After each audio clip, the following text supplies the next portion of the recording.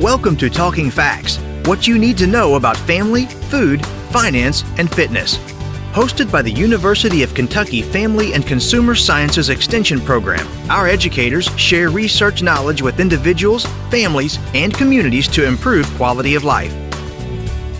Hello, and welcome to Talking Facts. This is your host, Dr. Jennifer Hunter, Assistant Director for Family Consumer Sciences at the University of Kentucky. Today, I'm pleased to have joining me Dr. David Weisenhorn, our Extension Specialist for Parenting and Child Development. Welcome, David. Thank you. Today's topic is one that I am certain lots of parents are going to listen in on: strengthening your child's focus or improving their attention. Yes. And David, I think this is something that all parents struggle with. Help us out. What do you got for us today? Yeah, and I think you're so right. We all struggle with that, right? And I think because it's a natural progression for children in their development, that the ability to concentrate or focus is adaptable. We don't come on the scene and we're not born with this amazing ability to focus. So in other words, we have the ability to strengthen our focus by intentionally building our capacity to do so. And as adults, we've had decades of practice, right? So you and I, we practice every day on our focus. But our children, on the other hand, they're in their very early stages of that, resulting for them in an inability to hold their attention or focus for long periods of time. I'm going to say that's not something that I've ever thought about, attention span or focus being a learned behavior. Yeah. That it's something that's actually taught. That's insightful when thinking about our kids and working with our kids and helping our kids.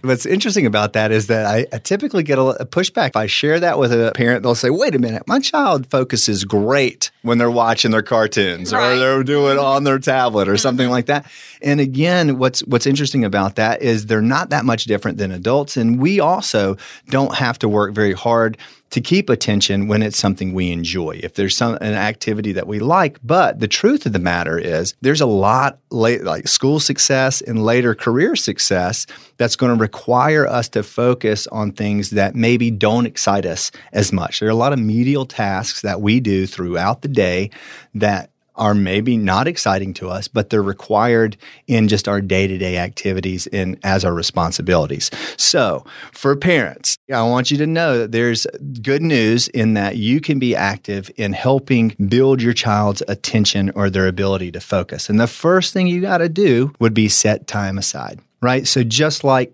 going to the gym and strengthening your muscles, you got to set that aside and say, okay, I'm going to do this 3 days a week or however you do that. For children, it's the same thing. And for young children, ages 4 to 6, maybe setting aside 5 to 20 minutes is a good start. And so one of the things that you want to do when you begin to start these activities is you want to require their attention on something that maybe is not very exciting. I think about possibly making puzzles and giving your children a puzzle and having them work to put that puzzle together. Children lose interest in that quick if they can't get those pieces together. So having them try and build a small puzzle, maybe a 25-piece puzzle or a 15-piece, depending on the age. And then as they grow, begin to increase that. I am going to say my mother-in-law recently gave our little girl a puzzle, and she was all excited about working it, and I just was dreading it because it was a 500-piece puzzle, and it just seemed like a lot, and we had never done a puzzle, and I'm not a puzzle person, and I came home one day from work, and our sitter was there, and she's like, we started the puzzle, and I was like, oh, great, we started the puzzle, because then you've got a puzzle out, and it's on your kitchen table, and just I was so impressed. So we moved it from the kitchen table to a different table so that we could eat, because I knew it was going to take us a long time to finish the puzzle. But we would work for about 20 minutes every night on the puzzle till we got it done. And we both had a great sense of accomplishment when it was finished. Yeah, absolutely. Yeah. That is a great success. And I think that is a great way to work on building that your daughter's attention. But also, and this is a good thing for parents, is that I want to encourage you. It doesn't have to be anything at all fancy. It actually could work as a home chore. Another good activity is folding laundry. Having your children fold laundry, medial task, not fun, but having them do it, and if they get it wrong, have them do it again so they can get it correctly, is another way of doing that. And then the more difficult or challenging the task, the less time you want to spend at first. But as that child ages, that attention is going to strengthen. And then those tasks should be used more on homework or school assignments. And then not only does that help strengthen their attention, but it also forms important study and work habits. So I'm going to circle back to this folding the laundry. When I was little, really very little, that was my task all the way up through high school, is that I folded all the laundry in the house. I never really looked at that as if I was really, truly building a lot of skills. But when we finish, I'll call my mom today and thank her for building my attention. Because your attention is amazing. Yeah, that's right. So, look how it's come. I'm not certain that my mom did that intentional, but I'll compliment her on it. Well, a second thing that I would encourage parents to do in this step of strengthening your children's focus would be to reduce those distractions. And I know that seems almost intuitive, and you'd think, yeah, of course, we're going to reduce distractions. But that becomes much more challenging, I think, now in our technologically advanced age, in that technology is such a part of our daily lives, just really keeping that away or trying to turn that off. So when working on strengthening that attention, be sure to turn those phones or tablets off. Or if you're using a tablet, and I realize there are a lot of programs or games that can help build children's attention, brain teasers and things of that nature. And if you're using a tablet, then turn off those notifications, maybe turn the ringers off so that it's not causing additional distractions that may happen. So I'm going to ask a what would Dr. Weisenhorn do question. Okay. Our 15-year-old, as he does his homework, he likes to listen to music. And I would like to cut that out. Now, he says it helps with his focus. So what would Dr. Weisenhorn do? I'm going to reveal my bias here, and that is I used to do the same thing. So when I was a child and I was working in high school and even early college, I would turn on music and I would study. And for some reason, it seemed to really occupy one part of my brain and allow me to study the other. So I think there is some research on that, and I don't have it in front of me, but there is some research that I think that can be helpful for some children. But I think now your son is in high school, yes? Yes. So I think maybe as that child develops, as they get older, that's okay. I think the distractions are more important when we're talking about young children because they are so much more powerful and distracting when children are young. As you get older, you can kind of weed those things out. So maybe there's a difference in age, but I would certainly say for young children, I would not recommend the music and the work. So right, and certainly not the TV. Right, yeah, absolutely. The last thing I would offer is take it one step at a time. And while I say that, it's important, and I think mostly about my children being young, elementary aged, it's important to reduce each task into individual stages. I remember telling both of my children to get ready for school.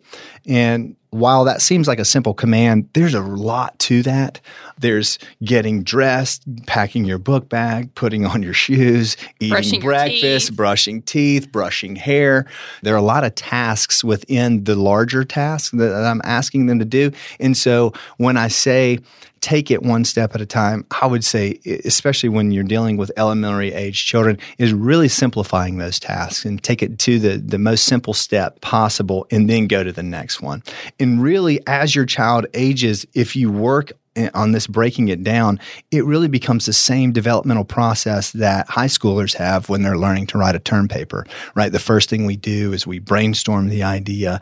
We identify what the research topic is. We create an outline. We begin writing that first introductory paragraph. And so it really helps us to identify what the larger task is and then what those medial tasks are. And so when helping your child strengthen that focus, you can begin that process. And like you say, I definitely think that it helps your kiddos learn how to plan tasks and to figure out what goes in order, 1, 2, 3, and how that they can build that up to, as you said, the larger task at hand. And then as adults, right, I mean, that's what we do all the time, Jennifer, is that when projects are handed to us, we begin to try and identify what are the pieces to this that have to be done, what are the deliverables of this over project. So again, just really helping our children from a young age understand what the rest of their life may look like. Well, and just as you were talking, we just released a new curriculum for use out in the county that one of the activities in there is actually a communication activity. And it's very similar to what you said, that you're supposed to be coaching someone through a series of tasks. And it's not just get ready for school. But one thing that I think is really kind of neat and fun about it is it's a role play. So one individual kind of creates what are those individual tasks that you need to accomplish. And then the other person has to do them exactly as said. And you kind of realize then very quickly about communication and maybe what you're leaving out. Sometimes our kids get frustrated because we say, do this or do that. And it might be that maybe we didn't give them the most clear instructions to start with. Absolutely. Because I constantly see my children running back and forth because I'll tell them to do something, which requires them to go into the other room. And then I realize, oh, well, you forgot to do this thing first. And I didn't tell you to do that thing. So, yes. Right. So it's a good learning experience for all of us. It's a great learning experience for all of us. We're still learning this, but hopefully those are some helpful steps to begin strengthening your child's focus. Excellent. Thank you so much, David. Appreciate you being here. Thank you for having me. Thank you for listening to Talking Facts. We deliver programs focusing on nutrition and health, resource management, family development, and civic engagement. If you enjoyed today's podcast, have a question, or a show topic idea, leave a like and comment on Facebook at UKFCSEXT. Visit us online at fcs.uky.edu to learn more about the University of Kentucky Family and Consumer Sciences Extension Program, or contact your local extension agent for Family and Consumer Sciences. We build strong families. It starts with us.